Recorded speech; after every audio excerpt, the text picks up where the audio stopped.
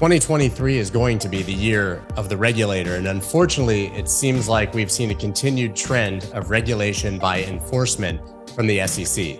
But not all SEC commissioners agree with that approach, and there are some who are willing to listen. I spoke today with Hester Peirce, commissioner in the SEC, affectionately known as Crypto Mom, although she's not really a proponent for the crypto industry, but just for freedom and sensible regulation. You can hear everything she had to say, why she pushed back against the Kraken enforcement, and what we can look forward to in 2023.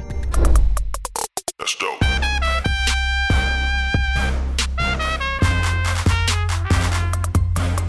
Let's go. Are you in Washington? Yep. How's life in Washington these days, and when you're a proponent for the crypto industry? I'm no proponent of any industry. I'm just a proponent for freedom and the ability of people to innovate and try new things. But no, it can be discouraging at times. It feels like the tone has changed dramatically over the last month or two, and that we're seeing a large increase in enforcement at the moment. Obviously, we've just had Kraken, Paxos recently announced. What do you make of this sort of uptick in enforcement action?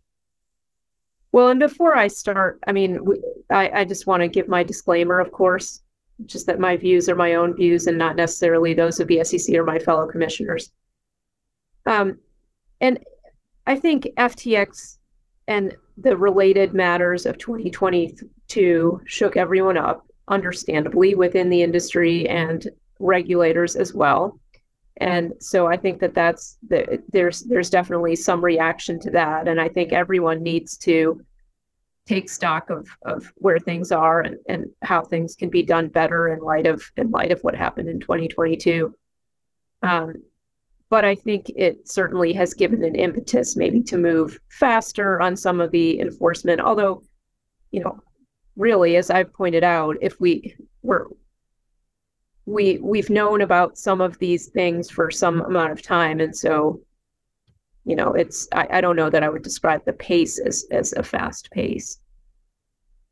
That I think that's absolutely fair. Staking products are not new in 2023, right? Right. And so you've obviously written some dissent. You don't necessarily disagree with this enforcement. What do you see as the glaring problems right now with the way that the system is currently operating? Well, by the system, you mean the system of regulation? Regulation by enforcement, I think more specifically, but yes, Yeah. I guess generally the system of regulation, or what we're seeing coming from the SEC at the moment.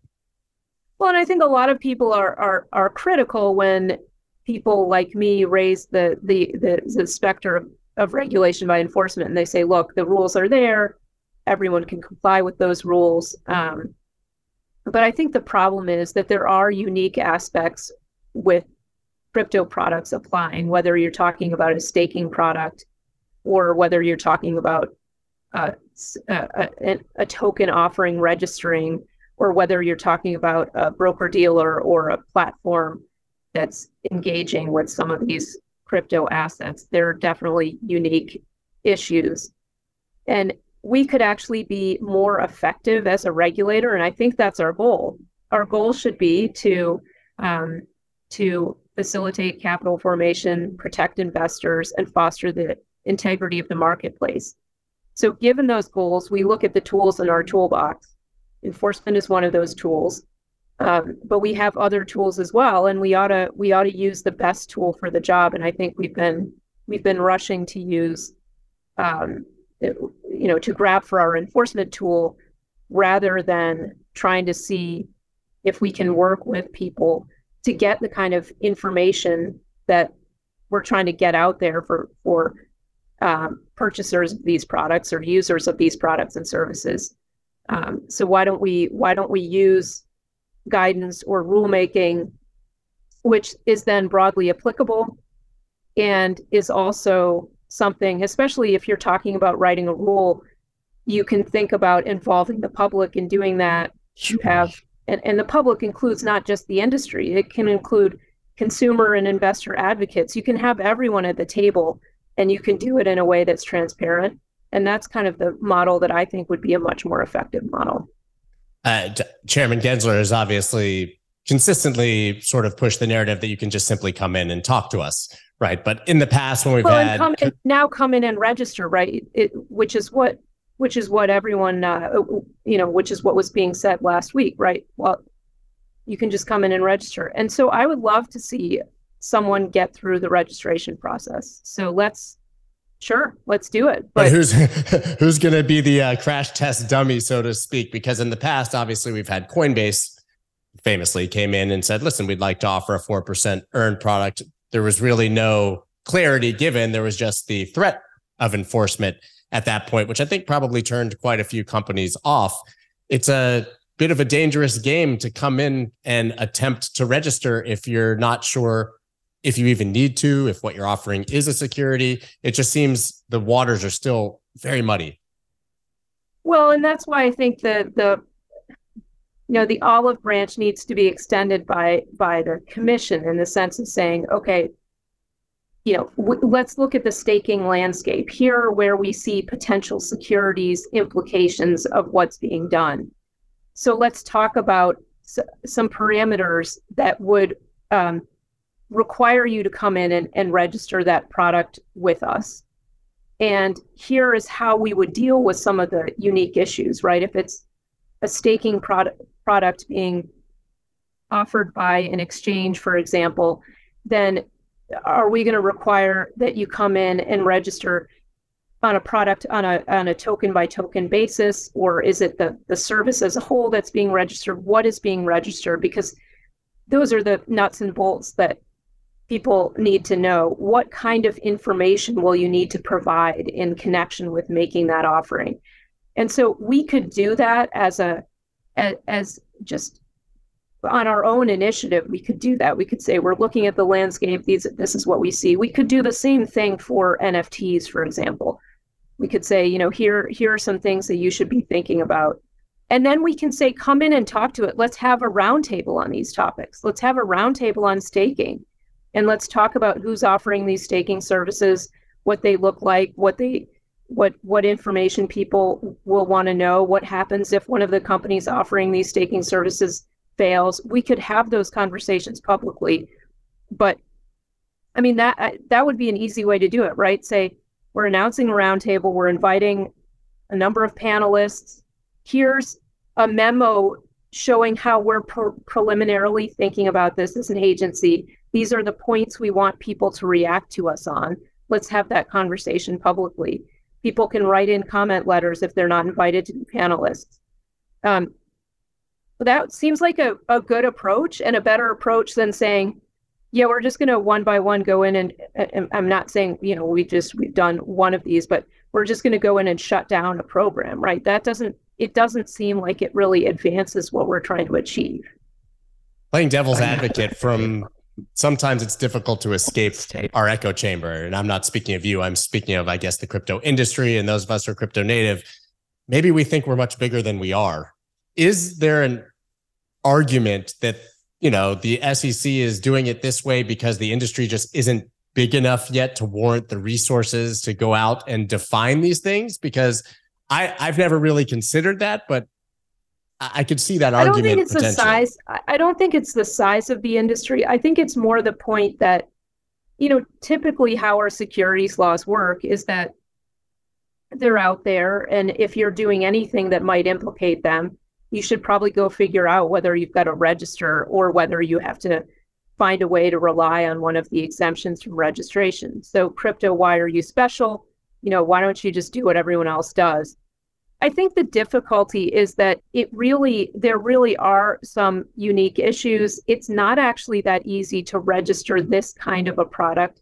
We've done some similar things in the past. A lot of people will point to peer-to-peer lending, which was an area where it was, again, unclear whether the securities laws applied.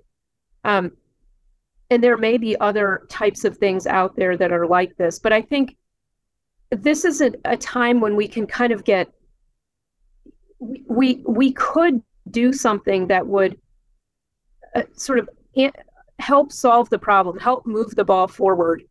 And it doesn't matter. It's not saying that every time that we're going to be the ones every time to go out and say, oh, we see a securities product here, you better come in and talk to us, rather than bringing an enforcement action. But it's just saying, in this space, it would seem to make sense to say, hey, we know that there are some unique challenges to thinking about the securities laws in this space.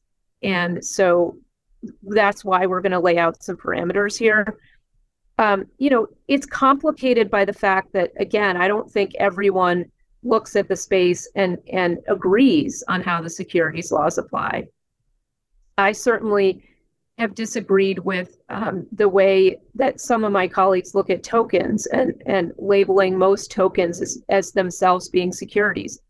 I'm not in that same place. And so what's the harm of trying to, again, come together, trying to lay the groundwork so that Congress can think about these issues also in a way that would be helpful to figuring out where they want the authority to lie, because after all, it is ultimately their determination. The Kraken enforcement, do you think that that's reflective of the SEC's view on staking in general? Or do you think it really was just to that specific product in the way that it was being offered? Because there are obviously plenty of people who stake directly in DeFi or participate, in the Ethereum smart contract, and are doing it directly and really aren't going through an intermediary to do it. Do you think that there's a threat to that activity as well? Well, so any enforcement action should be taken as just that. And this is part of the reason why, again, I go back to, if you want to really make a difference across the industry, you can't do it on an enforcement action by enforcement action basis. Every enforcement action turns on its own facts and circumstances. And you're right to point out that staking in general is one thing, then staking as a service is something different. And even within staking as a service, different companies go about offering it in different ways. And then you also have decentralized staking as a service offerings. And each of those presents unique facts and circumstances, has to be judged on its own. So I really, I think there have been some pronouncements around staking as a service coming out of this enforcement action, even pronouncements from within this agency, right? But again, each thing has to be assessed on its own facts and circumstances. That makes perfect sense. I do think that's been an interesting shift in the narrative within the crypto industry, where everybody wanted to argue that nothing was a security, right? These aren't securities, they're tokens. We can go live our lives outside of the law. Now, I don't even think the argument, even from Kraken, is that it's not a security. The argument is, just tell us what it is so that we can figure it out, right? Yeah, and I mean, I think that everyone needs to sort of sit down and figure out what we're trying to achieve. And I'm someone who's been pretty candid that, I generally think if two people want to engage in a transaction and they're both coming to it voluntarily, there should be a pretty high bar for someone to step in between that transaction. But we do have securities laws on the books, and they should be adhered to. And so to the extent that they implicate crypto, they should be adhered to, of course. And then one can argue that it might make sense to extend the securities laws to pull in some aspects of crypto that may not now be within crypto. As an example, if you're a token purchaser, there is information you might want to get about that token, and maybe the securities laws are the right way to get you that information. A trading platform that's centralized, that trades, where you can trade crypto. Yeah, maybe we want to have some sort of framework for regulating those, and maybe the SEC is the right regulator. So we can talk about that as well. But, again, just saying, well, go to our website, find a form, fill it out, and you'll be good to go. It is a little more complicated than that. I mean, it actually is going to require you to go through a process. And some companies that have tried to go through our processes here at the SEC have found that it can be not only very expensive, but very time consuming. And so we could do something on our part to say, we really want to figure some of these issues out that we know will be problematic when you come in to try to register. So why don't we do that in a generic fashion so that we lay out some parameters, and then we won't have to do the work. We always have to look at each registration statement on its own terms, but we'll be able to do some of the groundwork that applies to everyone at the outset, and then it will make it faster and easier for individual firms to go through that process. And so let's just be a little practical on both sides of the equation here and try to figure this out. You did just mention the fact that perhaps the SEC is or is not the correct regulator, which I would imagine could vary from asset to asset. Where is the line here between the CFTC and the SEC, and where do you think the SEC does have a very defined role in regulating this industry? I mean, I think different people can come to different places on that, but when I try to look at what are we trying to solve here, I think there are a couple problems. One is we're trying to make sure that people who buy crypto products and services, such as staking, know what it is they're getting and what the risks associated with that are. That's something we're actually pretty good at doing as a regulator, ferreting out that kind of information and getting it out there for people. Okay, so fine, maybe the SEC is right there. Another issue is people who are using centralized trading venues want to know what it is that's happening to their crypto, what it is that's happening to their funds, what's going to happen if there's a problem with that trading venue. Again, that's the kind of thing that we're good at. We're also good at regulating trading venues to make sure that there isn't market manipulation going on, that there's not insider trading going on. So again, we could be a natural regulator for that. And same with disclosures around what's behind a token, who's behind a token, what the token economics are. I don't think it makes sense to just try to smash a corporate disclosure type of framework on tokens, but it may make sense for us to develop a bespoke framework along the lines of the type of information that I was trying to get at with the safe harbor I proposed a little while back. And we could do that. Again, we would be a natural regulator for that. Some might argue the CFTC is preferable, and that's fine. They have some of those same types of frameworks. I'm at the SEC. Maybe I'm speaking my book a little bit here, but I think the SEC might be the more natural regulator. You could imagine having a joint regulatory project, which I think would be a great idea. We work together on a lot of things, and I think it would be an interesting thing if we tried to do something jointly. So I'd be open to that too.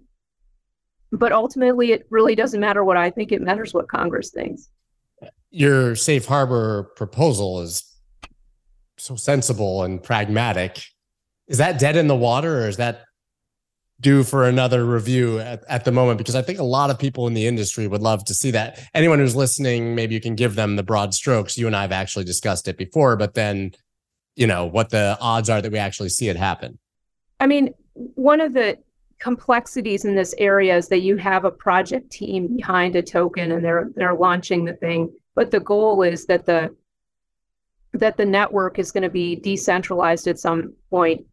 And so you're not going to have the kind of information asymmetries that you have at the beginning when there's a project team that knows what its plans are, knows how many tokens there are, knows, if it's planning to dump tokens at some point, knows what the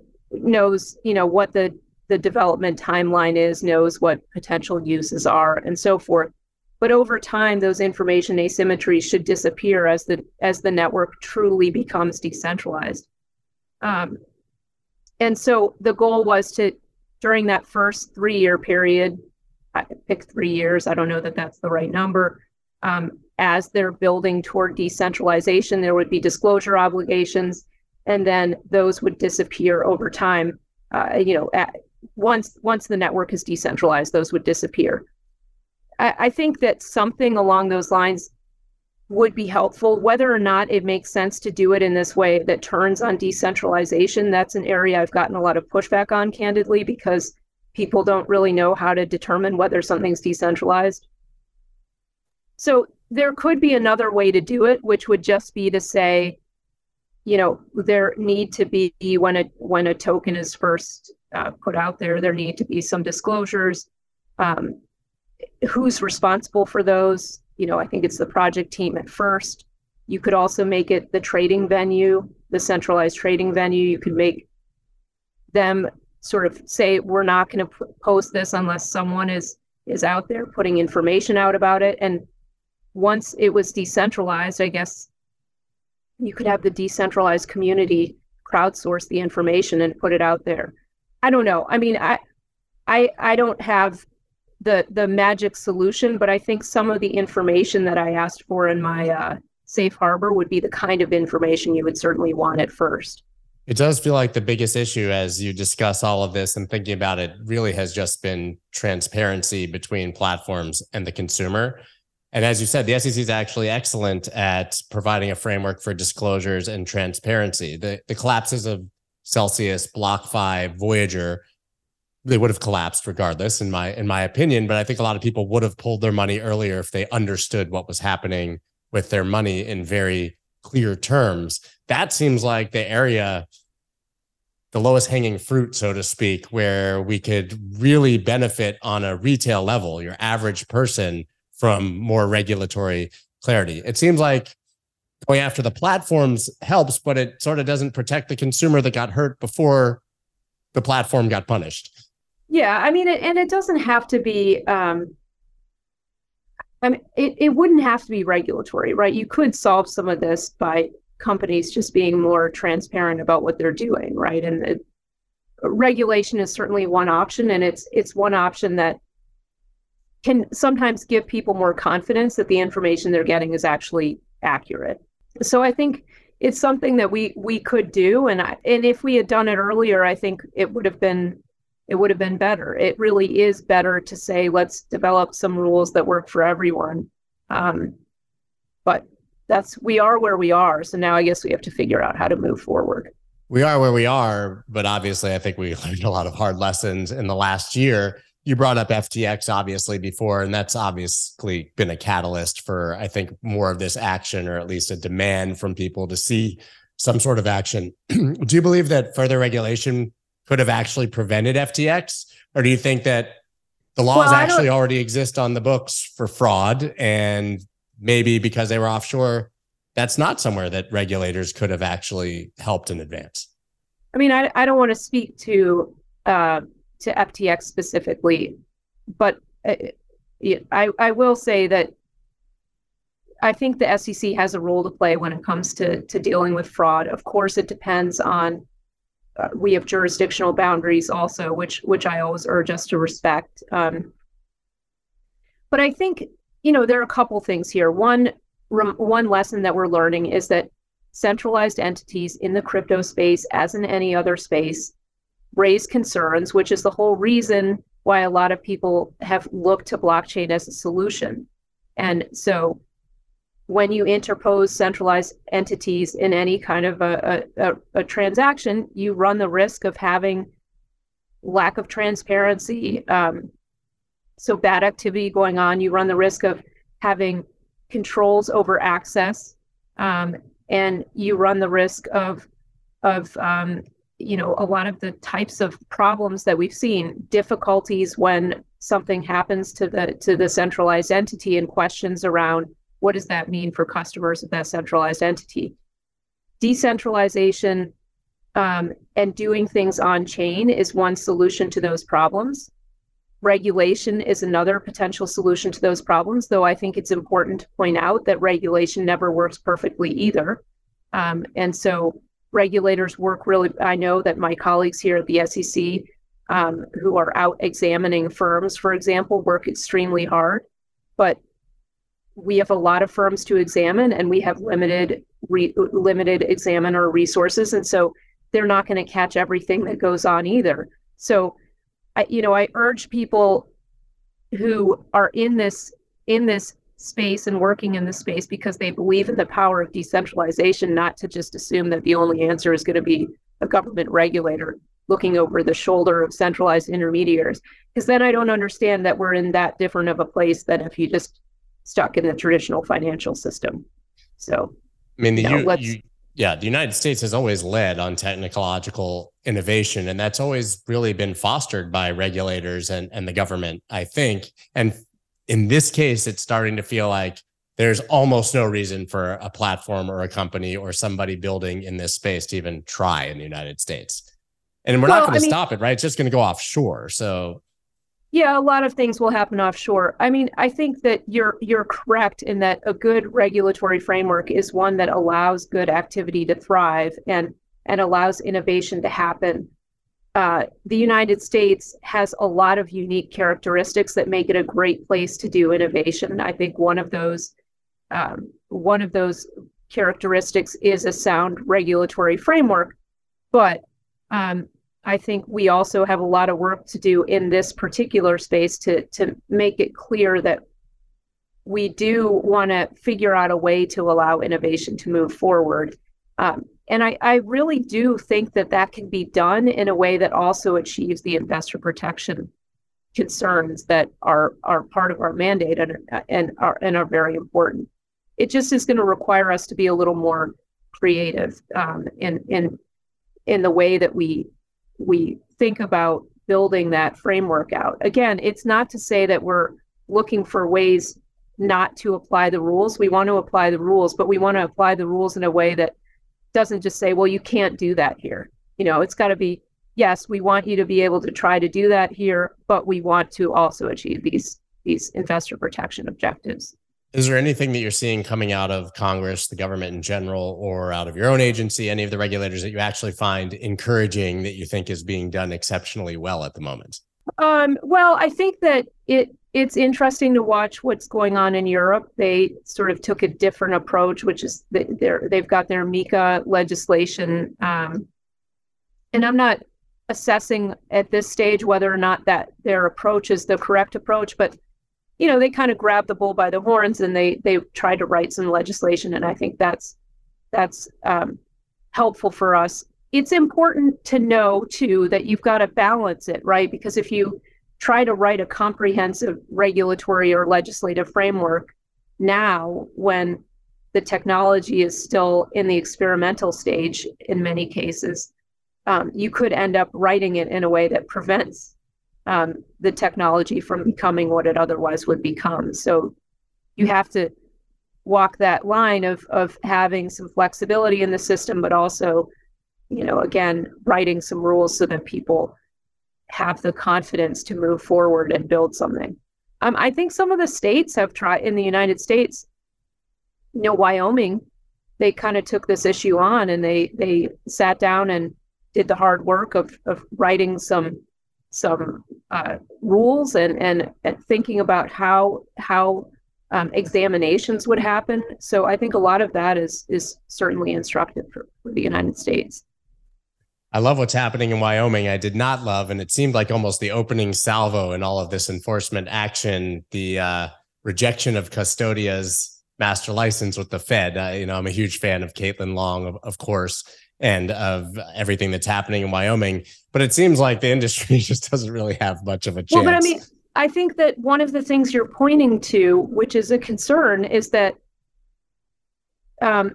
it's almost like we're trying to say we really don't want regulated entities to have anything to do with crypto. That's right. If you say that, then guess what? You're going to have entities looking around. You're going to have crypto people looking around for anyone who will bank them or provide custody, because none of the traditional players will. Why is that a better system, a better result? I mean, I do think that it's prudent for regulators to pay attention to potential for spillover from bad things in crypto to spill over into the traditional system. And I also think there are a lot of people within crypto who would be perfectly fine being divorced from the traditional financial system. But there are going to be touch points, and I think to to deprive crypto, to deprive any industry of access to the traditional financial system, that's really sort of it's a shortcut for regulating, but you're kind of avoiding the hard questions. And again, this is what bothers me about the way Washington is approaching these issues. They're not willing to sit down and work out those hard questions. They just say no. Well, that doesn't work. And so then they wonder why everyone on the other side is really bitter and says, well, you're not willing to work with us because every time we come in, you just say, no, you can't do that. There is a way to achieve the legitimate objectives that we as regulators are charged with achieving, and also to allow some of this experimentation to happen. I mean, there's some irony there that the core ethos of Bitcoin was obviously unbanking yourself, and that we could be separated from the banking system by somewhat no fault of our own and through force. It sort of speaks back to that original idea that there's always the threat in any country. You would never have thought in the United States, where you may lose access to the banking system individually. We're talking about the industry, but individually. And that was sort of the reason that people love Bitcoin in the first place anyways. So, yeah, I mean, I think that people are kind of on both sides are thinking about that, and they're looking at what regulators are doing and saying, well, I guess regulators like decentralization too, because they're pushing everything out to be decentralized. But, the reality is that people are going to want to deal with centralized intermediaries to some degree. Maybe some people not at all, but some people will. The vast majority. We have to figure out how to deal with them. And then I think another issue that's really going to be key for us to figure out as regulators is, what do we do about truly decentralized protocols, networks, projects? How do we handle them? And I think that that's an area where we really have to be extremely careful. And I'm certainly welcoming people to come in and help me think about how I should think about that issue. I don't think it's just as simple as trying to find someone who's close by to that protocol and say, well, you're close enough to it, so we're going to grab you and hold you responsible for everything that happens on that protocol. I don't think that's the right answer. Right. So we've got to think about that. I think the good news there, though, is that anyone who's interacting with something that's truly decentralized at least has some savvy and probably a better understanding of the risk, because that hasn't really reached the mainstream and is not touching your average retail person who got hurt on Celsius or BlockFi or Voyager, even maybe FTX. To go that far down the rabbit hole at this point and jump through all of the hoops and open all of the wallets and transfer all of the coins really does require a certain level of understanding. No, it does. And I think that's right. And I think that it almost serves as, sort of the warning sign. You're walking down the rabbit hole on your own now. The government's not holding your hand down this rabbit hole. But I think that as more and more people figure out, and I'm sure that there is work going on to make it easier for people to interact with decentralized protocols through easier user interfaces. So I think we're going to be confronting that question maybe sooner than we think there will be. And especially when government actions such as the Kraken settlement push more activity into the decentralized space, we're gonna be confronted with those questions. Right. The UX and UI will inevitably improve to the point where an average person can use it, and then regulators will be forced to step in or at least have an opinion. I've sort of step in. I don't know, have an opinion. Yes. And I think that's why people who are passionate about decentralization ought to think about where appropriate limits are, where does the decentralization really take the place of regulation, and where would it make sense for regulators to have some sort of a role. That's what I need people to help me think about.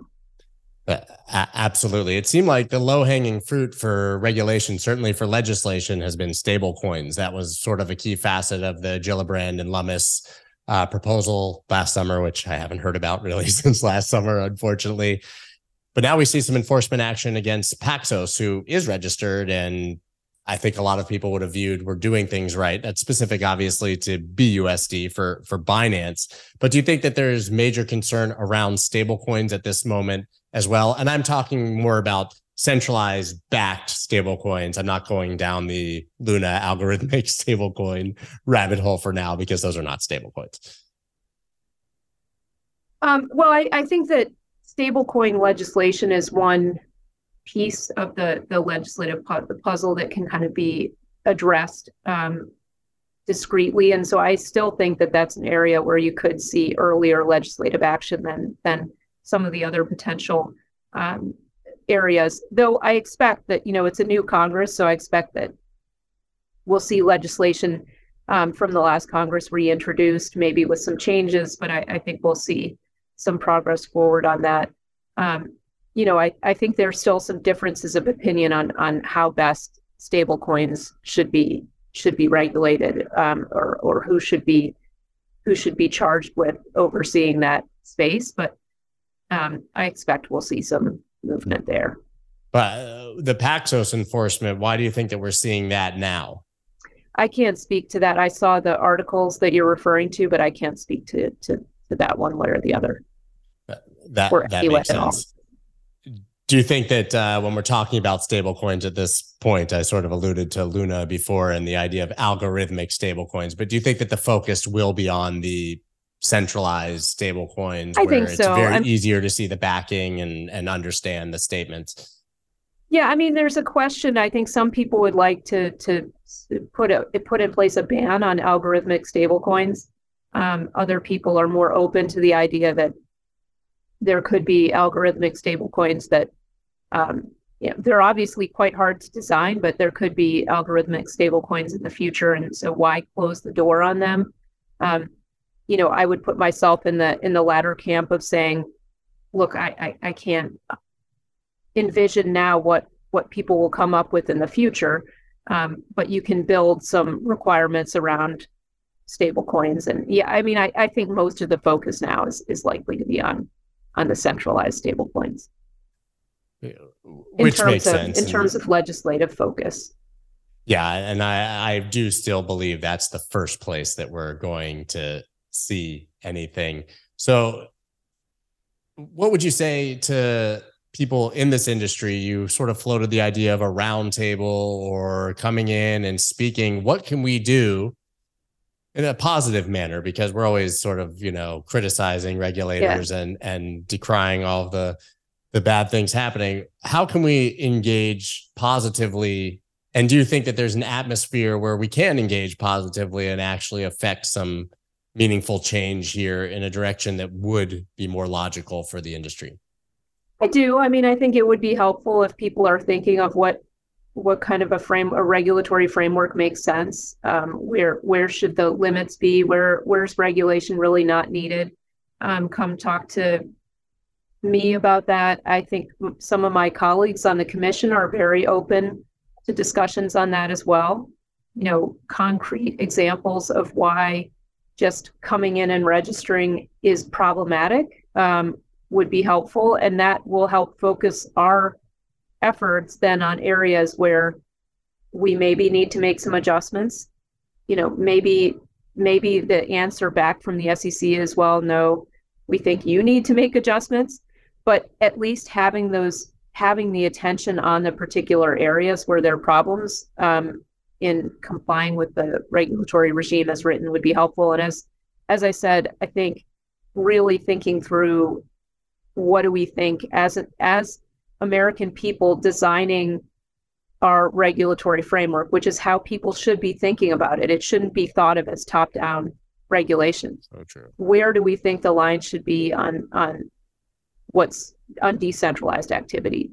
I really encourage people to, take hold of this issue area, talk to regulators, talk to legislators as we try to figure this out, and think about financial privacy as well. I think this is a pivotal moment for us to decide as an American people what we think about about financial privacy and where the limits should be in terms of allowing the government to do perform its functions, but also protecting the financial privacy of the American people. We need to have those conversations as well. I'm glad that we have you and that you're at least willing to listen and propose. Well, I hope we can make some good progress during 2023. It would be great to see some positive progress toward a better dialogue, which I really think it could work out very well for all of us if we were willing to take that positive step. I'll cross my fingers and hope that we see that this year. Thank you so much. It's always an honor and a pleasure to speak with you. Great to speak with you as well. Take care, Scott. That's dope.